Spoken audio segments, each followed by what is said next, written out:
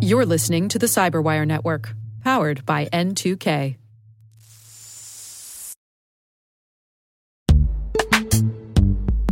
This episode is brought to you by Palo Alto Networks, the leader in cybersecurity.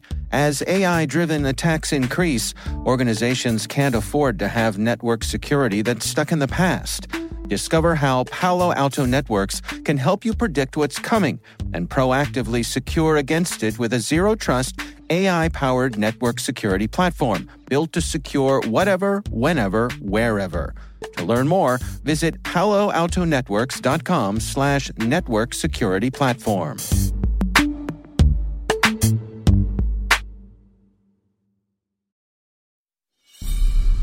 Welcome to Spycast, the official podcast of the International Spy Museum. I'm Erin Dietrich, your host, Dr. Andrew Hammond's content partner. Coming up next on Spycast. There are lots of examples of people being inspired to go into intelligence because of their interest in spies that came from popular culture. I mean, one of my favorite examples of this is actually Vladimir Putin.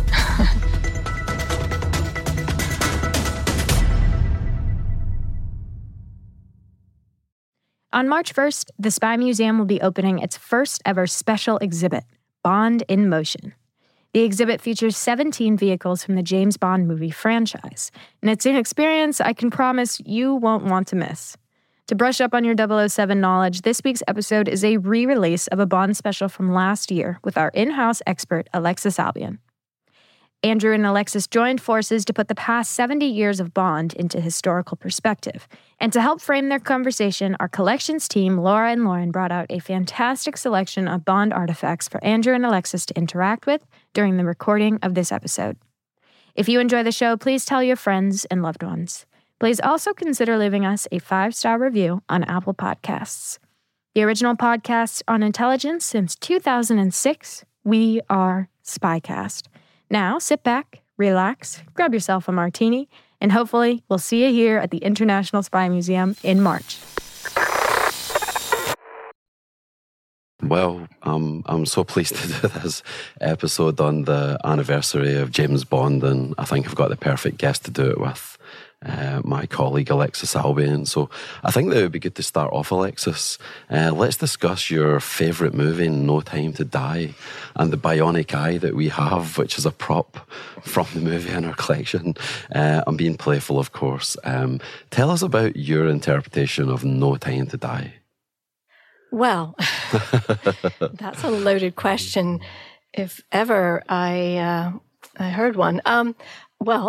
My interpretation of it, I guess it's the, I can't say anything that hasn't probably been already written about in many, many magazines and blogs and websites and so on. Clearly, it's the last Daniel Craig movie and kind of the coda in a string of Craig films. And, spoiler, James Bond dies at the end, which is the big surprise. And, I think it sort of finishes that arc of the Craig films. Obviously, Bond's emotional journey has been the big feature of the Craig films, and that's a large part of No Time to Die, his relationship, and, coming to an end and sort of him putting family, actually, above his own self is, the denouement of Bond. It's hard, not to sort of take a step back and see, if Craig has to leave, then Bond has to die as well, which is one way of looking at it. I must say, it isn't my favorite. And I'm not sure, I still have a lot of inner conflict about that particular ending. But, it is what it is. I think it'll be really interesting to see how the series gets rebooted afterwards, because we know it is. And if you stayed in the cinema till the bitter end, as I did after I saw No Time to Die in the movies, waiting to see if Bond returns, which is always on the screen at the end of any Bond film. Indeed, he does. So it'll be interesting to see how that series is rebooted, with not just with Bond, but maybe with the whole cast of characters, because it's hard to see continuity after No Time to Die when James Bond is dead. So we'll have to reboot it. We'll have to start from some point, just as the Craig series did with Casino Royale. And I'm really interested to see where they start from.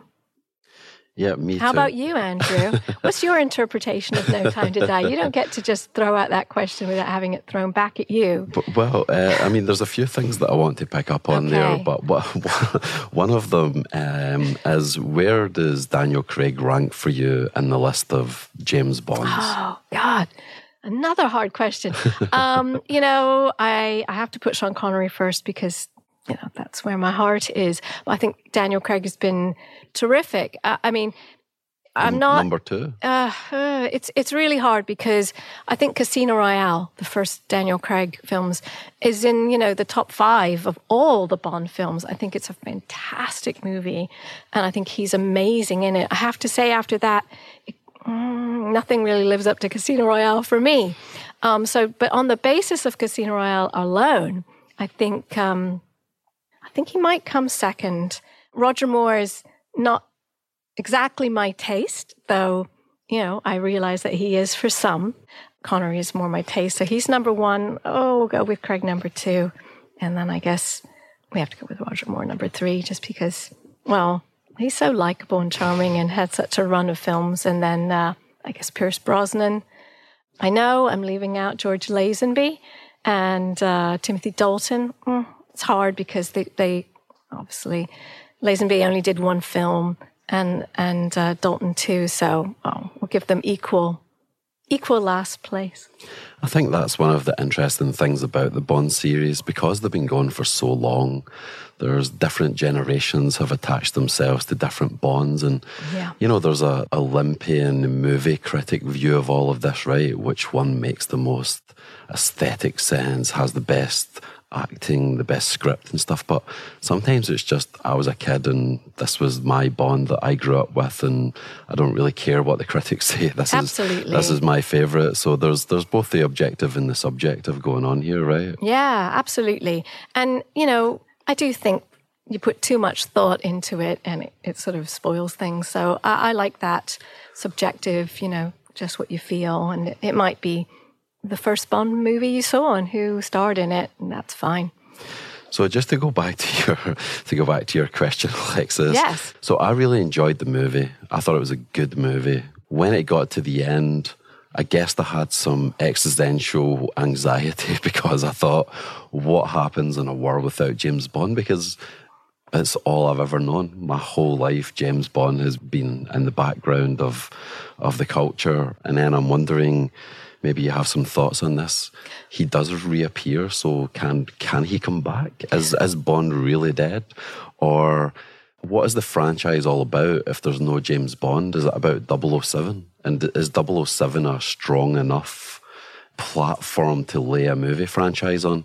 And I'm also thinking, it's a huge gamble, right? It's the most successful movie franchise in history. Why kill the golden goose? But then there's also, and we're going to go on to discuss this, there's certain cultural contradictions in the Bond franchise. When Fleming wrote the books, the 50s and the 60s, it was a very different culture, just in terms of gender, class, imperialism and so forth. So I think that increasingly, and this comes up in one of the movies, I think, is it M? Judi Dench says, you're a dinosaur from the Cold War. So there's this kind of sense that Bond is increasingly backed into a corner in terms of his cultural norms and the cultural norms of the audience that are watching him. So I don't know where it's going to go. I'm kind of excited to see, but I really hope that the franchise doesn't die off, because it's clearly one for the ages. Even if it's stopped now, it's like the Beatles. It's going to live on. So those are some of the thoughts that I had on it. I think, the Bond films, you're right, the different films, different eras have sort of reflected, different social, cultural, political themes of the times. So, this existential crisis that you experience with No Time to Die, I mean, maybe it's a reflection of our times, frankly. We've been going through sort of an existential crisis. I know the film was made before COVID, but, Bond has always been good at anticipating some of the themes of our day. So maybe it's appropriate in a way that you feel that, and we feel that, and we're sort of going through this reckoning at the moment. Who am I? What do I want? What makes me happy? Do we need Bond? And so on. So maybe it's appropriate in that sense. The other thing is, this idea of continuity was sort of changed with Casino Royale, with the Craig era. I mean, there was always this sense that we know that the actors change, but there was always this idea of some continuity going on, so that you get references to Bond's past from other films and other experiences. And that all stopped with Craig, who, again, rebooted it when we saw the early Bond, Bond learning to be Bond in Casino Royale, which I think they did wonderfully. So there is a precedent in that sense for not having continuity.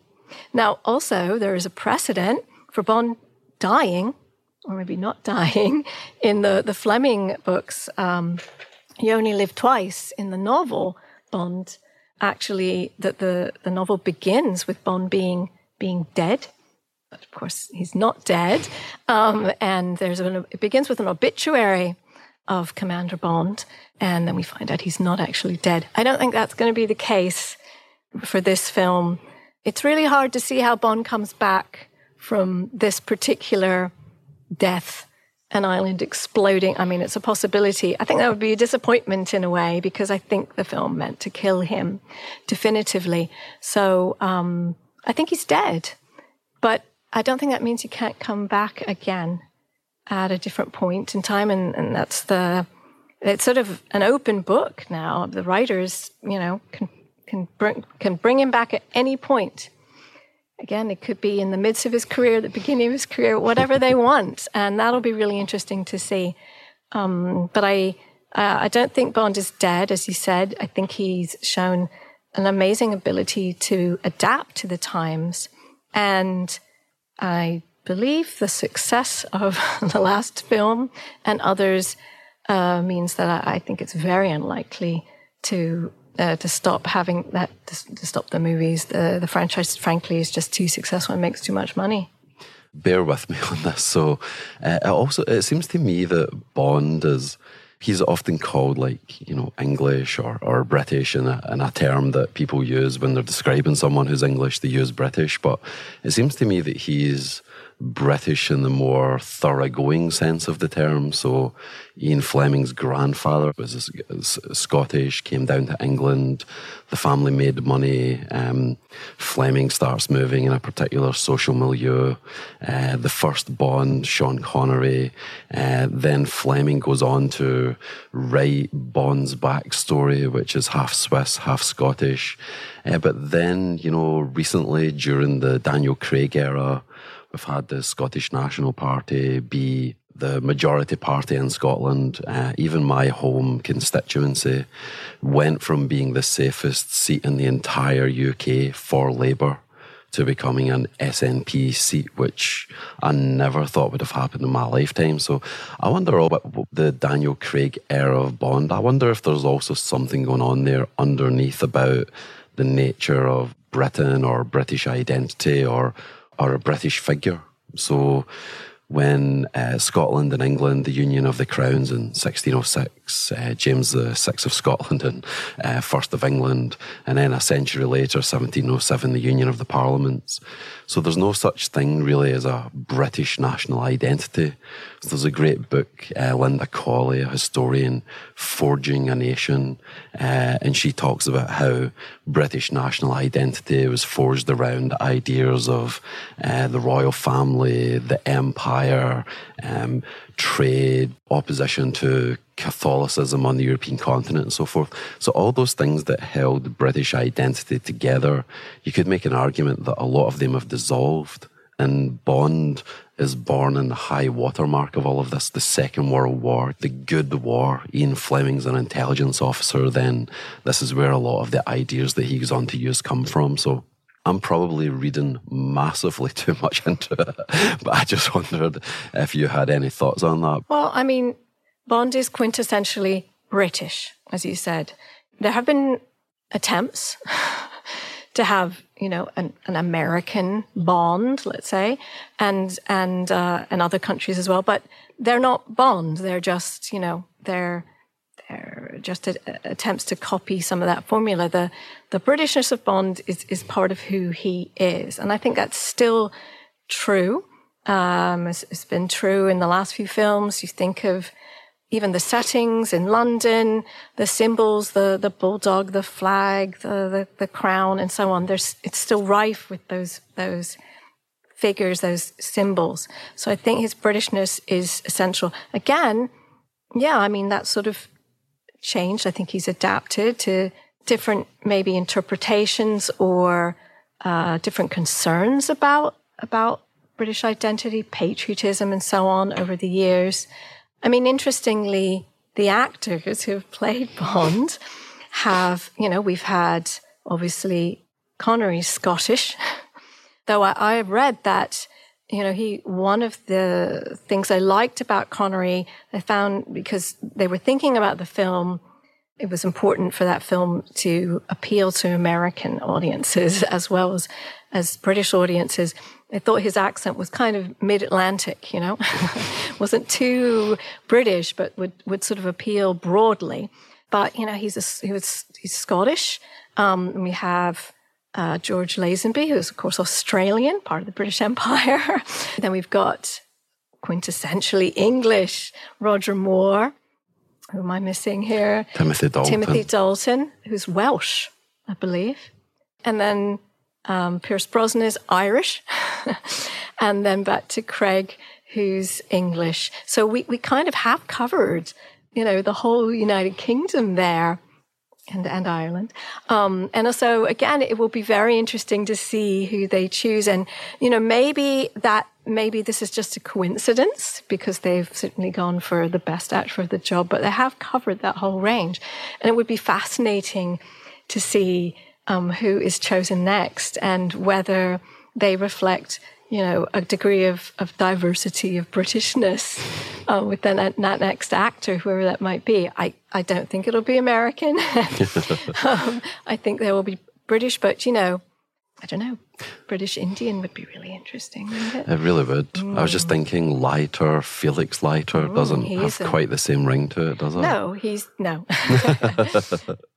So what the listeners don't know is that we've got a table beside us with some of our holdings that relate to James Bond. Some of them are merchandise from the movies. Some of them are based on cigarettes that Ian Fleming had Bond smoke from the place where he got them made in Moorlands in London.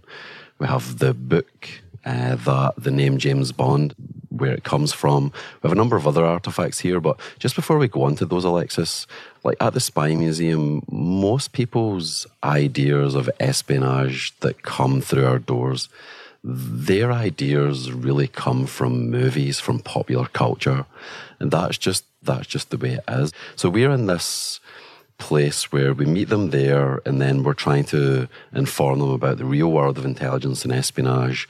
And you get some people that are involved in the real world of intelligence and espionage that pour a lot of cold water on Bond and are quite dismissive of it. But actually, the links are really, really interesting. Ian Fleming was a former intelligence officer, of course, but here in our collection, we've got the John Walker case, the code for which was 007. We have a Walther PPK that belonged to Robert Hansen because Robert Hansen was a huge James Bond fan. I can think of another couple of dozen examples like this off the top of my head. So I know that this is something that you've studied in the past. So just before we move on to the rest of the artifacts, the real world of intelligence and espionage and Bond, help us understand that connection between them. Well, yeah, I think sometimes people think there's this impervious wall between fact and fiction in intelligence, and that's simply not true.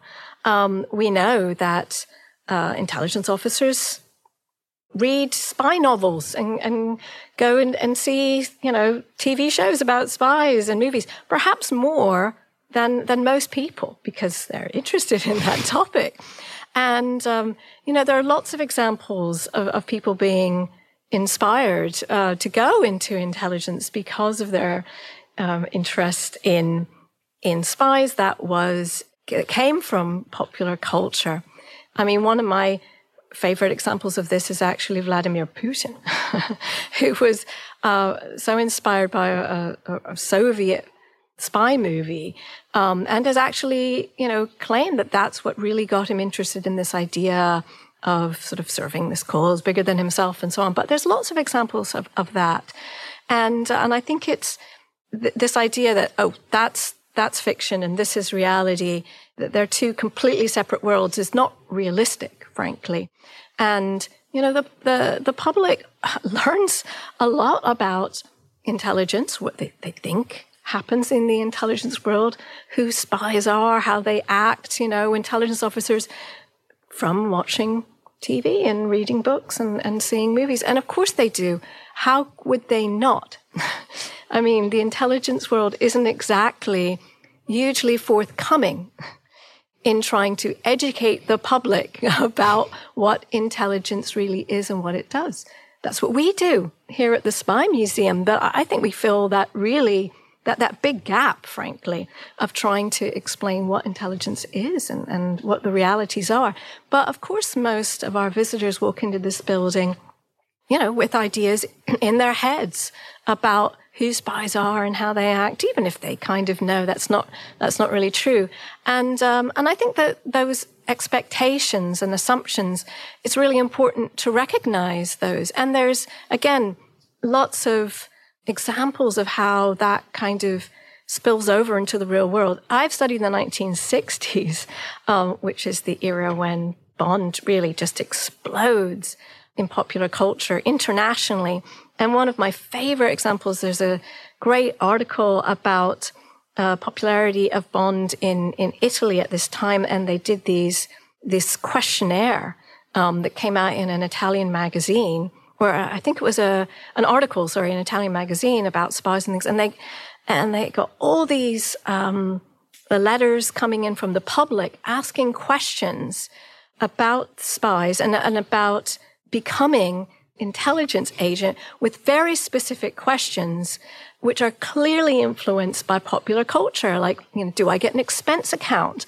Exactly how many people do I have to kill in a year? I mean, they're clear, and these are serious questions, and they were obviously inspired by the movies. And I think to ignore that influence is ignoring the reality of how people learn about what intelligence is and what intelligence officers do. So I think, as you put it nicely, meeting the public and our visitors where they are is really important in that sense, and saying, look, we understand what your expectations are and where it comes from, but now let's break that down a little bit and let's start showing you what the reality of the intelligence world really is. And that's what we do at the museum. And we fill that educational space, which I think is a really important role. Oscar Wilde once said that life imitates art far more than art imitates life. In the case of James Bond, I think we can agree it's a little bit of both. Both the novels and the films borrow heavily from real life. Ian Fleming is said to have based many of the characters in the Bond franchise after people he knew during his time in naval intelligence, most notably gaining inspiration for the character M from his own boss, Admiral John Godfrey. Casino Royale was directly inspired by one of Fleming's wartime trips to Portugal, when, after leaving a packed casino one night, Fleming reportedly said to Godfrey, "What if those men had been German Secret Service agents, and suppose we had cleaned them out of their money? Now that would have been exciting." End quote. Real life has often seemed to take a page out of Bond's book as well. Just ahead in this episode, Andrew and Alexis will discuss the links between some of Bond's famous gadgets and real spy tools used in the field. And while MI6 has yet to adopt Bond's invisible car, I, for one, still hold out hope.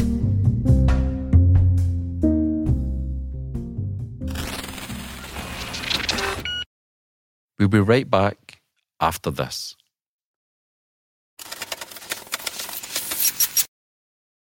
Just to start digging into the artifacts a little bit more, so this eye that we have, a bionic eye, it's a prop on loan from Eon Productions, who've been involved with all of the movies, and just going on to how the real world of espionage and popular culture intersect.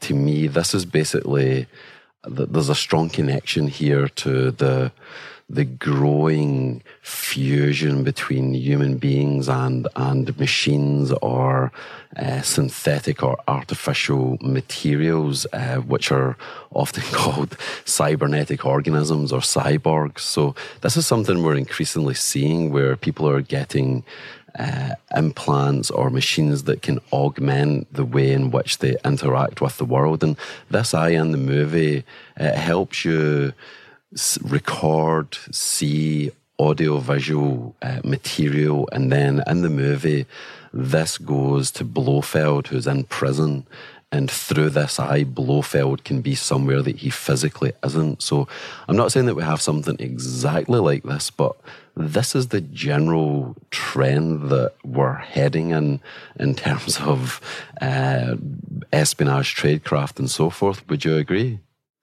Yeah, I think so. I mean, this is, the gadgets, the technology in Bond. I think it doesn't work unless it's credible in some sense.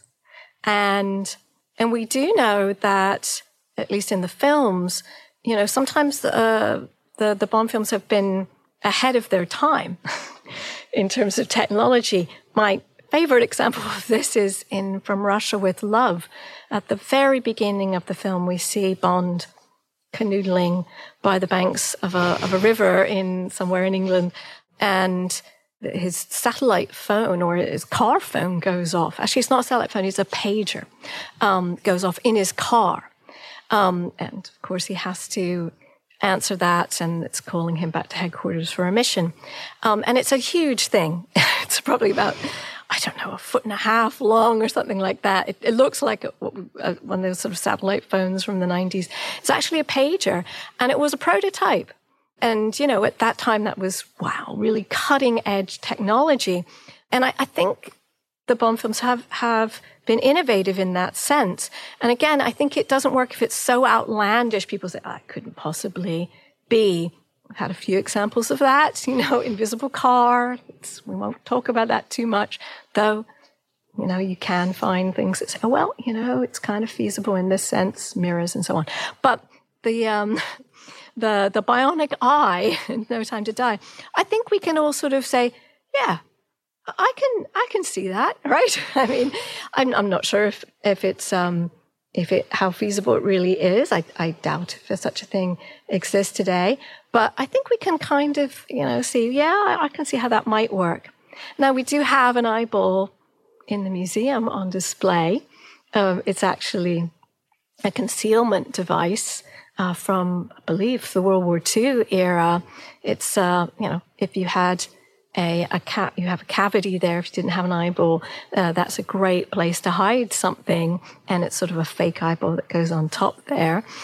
So there is some precedent in using the body, right, to conceal things. We certainly have a number of examples of that in the museum. But this idea of a bionic eye that allows you to sort of remotely spy on somebody, it's both a camera and an audio device, or a bug, basically.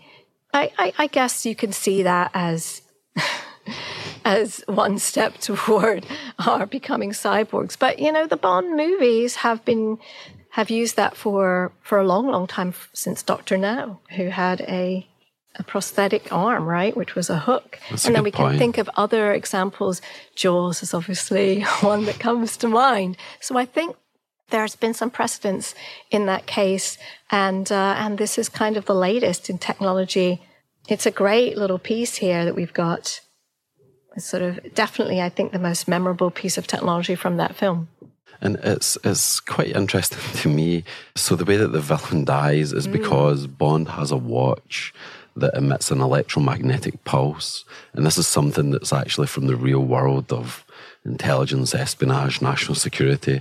You can get nuclear weapons that send out electromagnetic pulses to try to basically disable the other side's ability to communicate with itself, these types of things. So there's always a kernel of truth in there. Otherwise, it's just completely outlandish. It's not believable at all. But I mean, even thinking about self-driving cars, I can't remember which Pierce Brosnan movie it is, but he's got the little remote control and self-driving its car. Now you can go and lease a Hyundai, get out of the car, and it will reverse park it for you to save you having to spend 5 minutes completely butchering the operation yourself. Yeah. So in some ways, I think the people are often pour a lot of cold water again on these movies, but I think quite often they're presaging technological developments that are coming down the line that the general public aren't aware of. I would contest that quite often this might be the first place where they encounter this type of stuff. Yeah, and I think the genre in general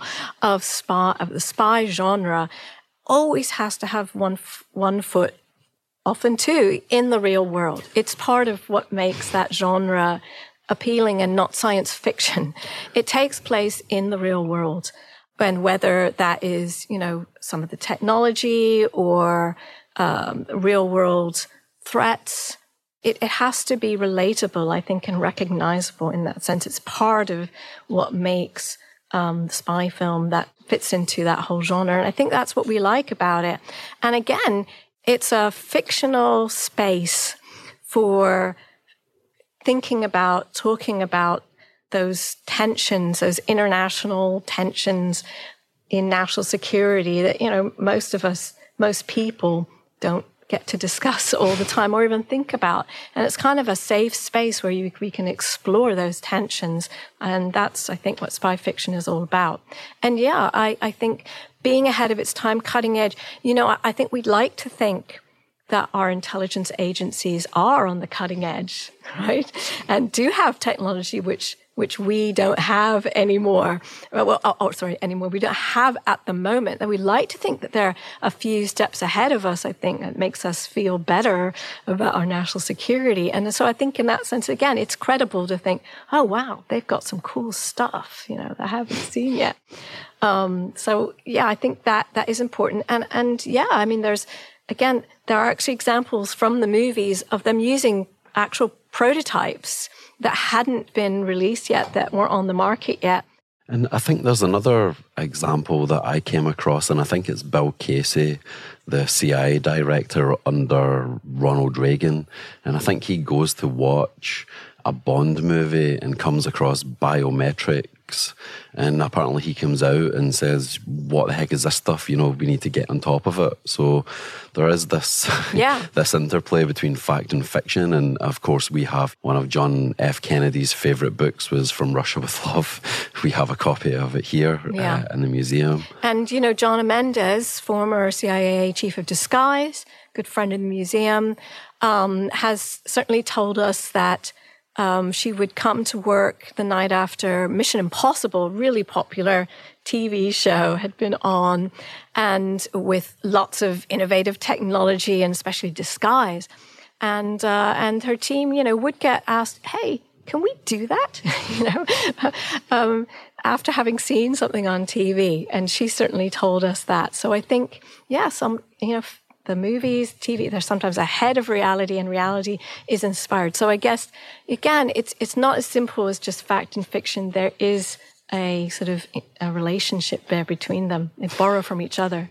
And I think I also recall the KGB. I remember reading somewhere that after a Bond movie would come out, they would watch it and then they would be saying to themselves, does the West really have this, or is this something that we can do, or what's going on here? So it also plays this interesting mediating role in the Cold War as well, I think. But just to go back to your point about one foot in fact and one foot in fiction, Ian Fleming is the perfect example, right? Naval intelligence officer, and then he goes on to become an author and writes all these James Bond novels. So.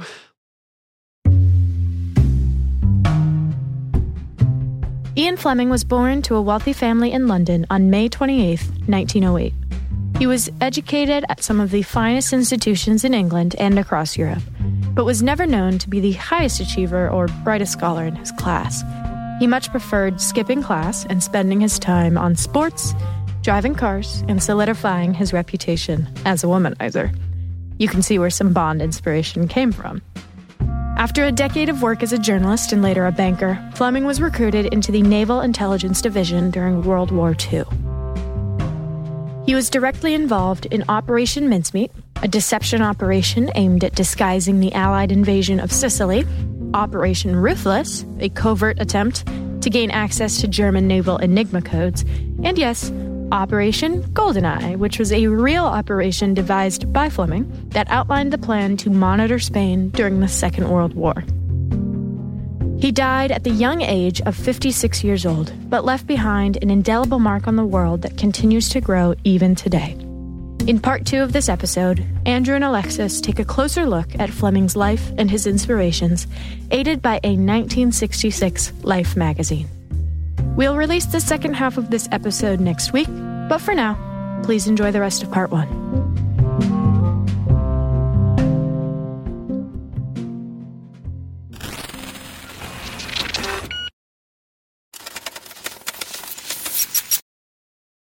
Let's go on to the beginning of that story and Fleming going to Jamaica, writing the books, and then this book that we have here, Birds of the West Indies. So could you just tell us a little bit more about that and about why this is important for the story of James Bond? Well, because Fleming himself has had a background in intelligence, and so we know that he was writing with a certain knowledge of intelligence in his head. It's been during World War II, naval intelligence, and there's been all this interest in looking and trying to find elements in Fleming's novels, like this was inspired by this was based on this, whether it's characters or missions and everything. And one of the interesting questions is, who's James Bond? Who inspired Fleming to write this character? And the name itself, James Bond, people were interested, where does that come from? And luckily, I think Fleming's really put that to rest. He himself said that he had this book, Field Guide of Birds of the West Indies, authored James Bond, and he chose that name James Bond because he literally thought it was the most dull and boring name possible. He thought it just sounded dull, and he thought that's the name I want for my character. So that's apparently where he took that name of James Bond.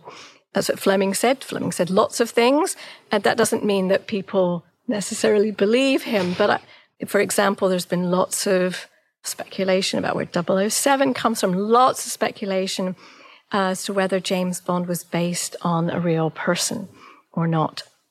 And it drives me absolutely mad, I have to tell you. It's one of those things that I just cannot stand, because you'll see it everywhere. You know, certain people, he was the inspiration for James Bond. And I don't think we'll ever really know. And I believe that Fleming might have said at some point he was an amalgamation, which seems to make sense to me. He really wasn't based on any one person. But we know that the name, and I think that it makes a lot of sense, came from the book that I'm holding in my hand right now, by James Bond. And it's quite interesting because Fleming, just for our listeners that don't know, he buys some land in the north coast of Jamaica. He builds an estate that goes on to become the GoldenEye estate.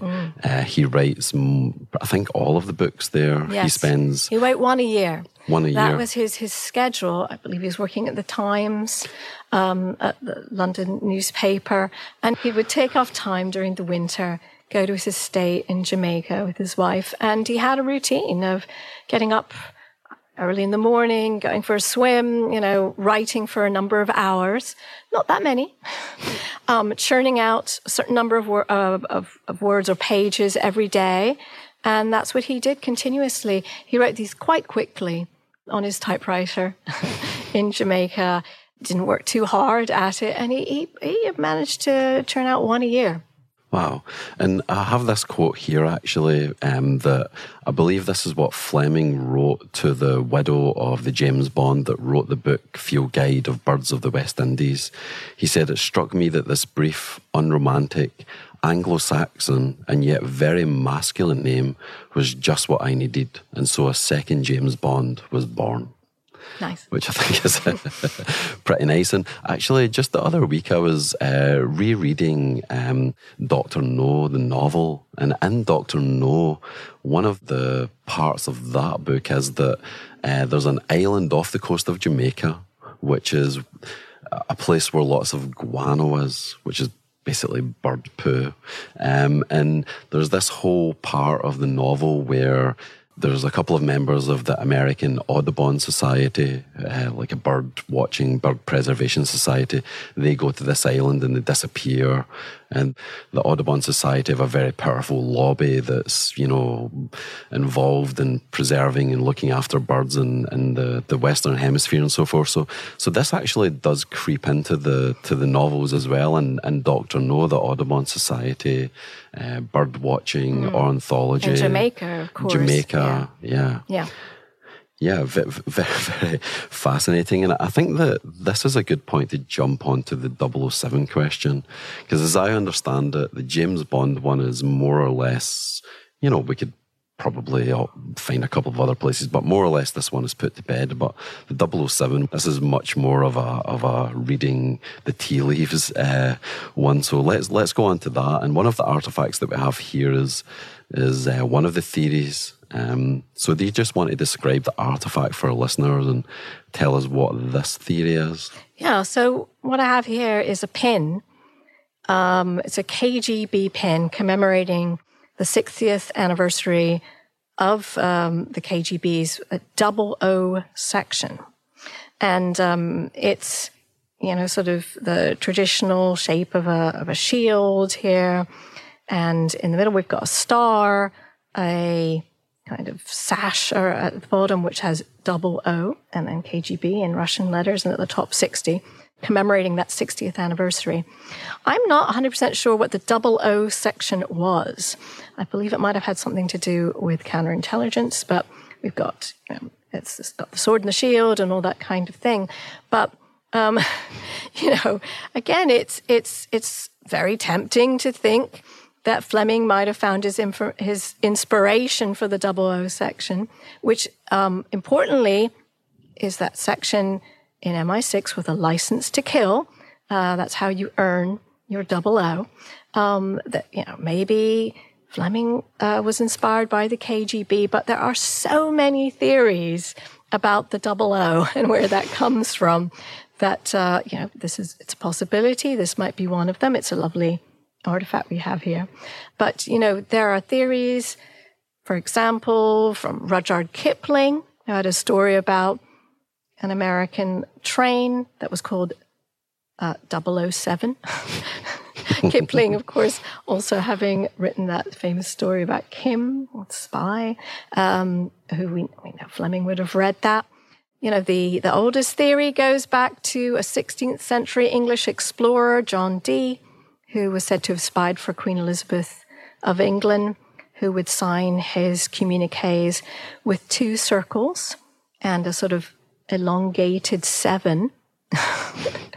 The circles apparently kind of, a symbol for your eyes only, and the theory is that Fleming took that code after reading a biography of Dee. No evidence of that, but that's a theory. The Zimmerman telegram, famously intercepted and decoded by British intelligence in 1917, helping to get America into World War I, was coded 0075. Apparently 007 was the international dialing code for the Soviet Union. I think this one's quite interesting. And then, of course, Georgetown in Washington, D.C., bastion for spies in the nation's capital. Zip code for that, 20007. Now, Fleming himself claimed in an interview, and I have to say Fleming said lots of contradictory things in interviews, said he took the idea of the 00 section from the fact that at the beginning of World War II, all top secret signals from the Admiralty had a 00 prefix. That sounds quite compelling to me. And I believe there's also a 00 as part of SOE. That's the body created by Churchill, which did lots of sabotage abroad. And I think there was a 00 involved in that. So it seems to me quite... If I had to guess, I would say it was probably inspired by something from World War II, which offered a lot of inspiration for Fleming. That was when he worked in intelligence. But there are many other theories. I only named a few of them. I'm sure people listening to this may have heard of others as well. We don't really know. There is no 00 section in MI6, as far as I know. And there is no license to kill, which is earned by being an MI6 officer. In the eyes only, that's something that comes from the real world, you know, for your eyes only, or for these people's eyes only, or 5 eyes only. Mm-hmm. So it's only 5 countries people that are cleared that can view the information and so forth. I feel like it's a stroke of genius on Fleming's behalf, and it's difficult to know whether this is just because I've been culturally conditioned into 007, but it seems to me that 007 just has a ring that any other one just doesn't have. 005, 006, 008, none of them.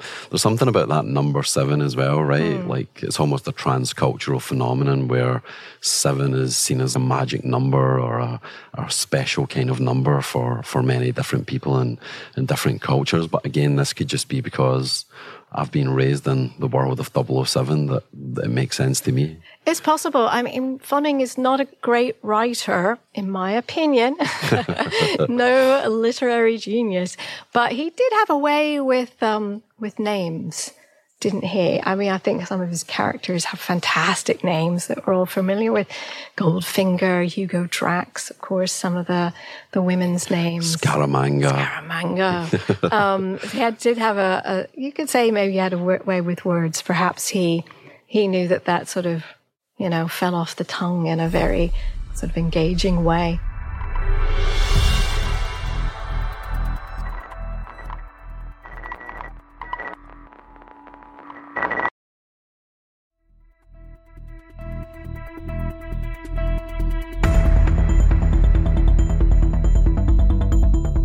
Thanks for listening to this episode of Spycast. Remember that next week, we'll release part 2 of this special episode celebrating the 70th anniversary of James Bond. Please follow us on Apple, Spotify, or wherever you get your podcasts. If you have feedback, you can reach us by email at spycast@spymuseum.org or on Twitter at INTL Spycast. Coming up in next week's show. Bond was a naval officer, Commander Bond. That was, you know, Fleming was borrowing from what he knew. I think that's what's important. And I think it must have been fun for Fleming to sort of revel in this idea that Fleming and his lifestyle in some way echoed Bond and his lifestyle as well. If you go to our page, thecyberwire.com/podcasts/spycast, you can find links to further resources, detailed show notes, and full transcripts. I'm Erin Dietrich, and your host is Dr. Andrew Hammond. The rest of the team involved in the show is Mike Mincy, Memphis Vaughn III, Emily Coletta, Afua Anakwa, Elliot Peltzman, Trey Hester, and Jen Arbin. This show is brought to you from the home of the world's preeminent collection of intelligence and espionage-related artifacts, the International Spy Museum.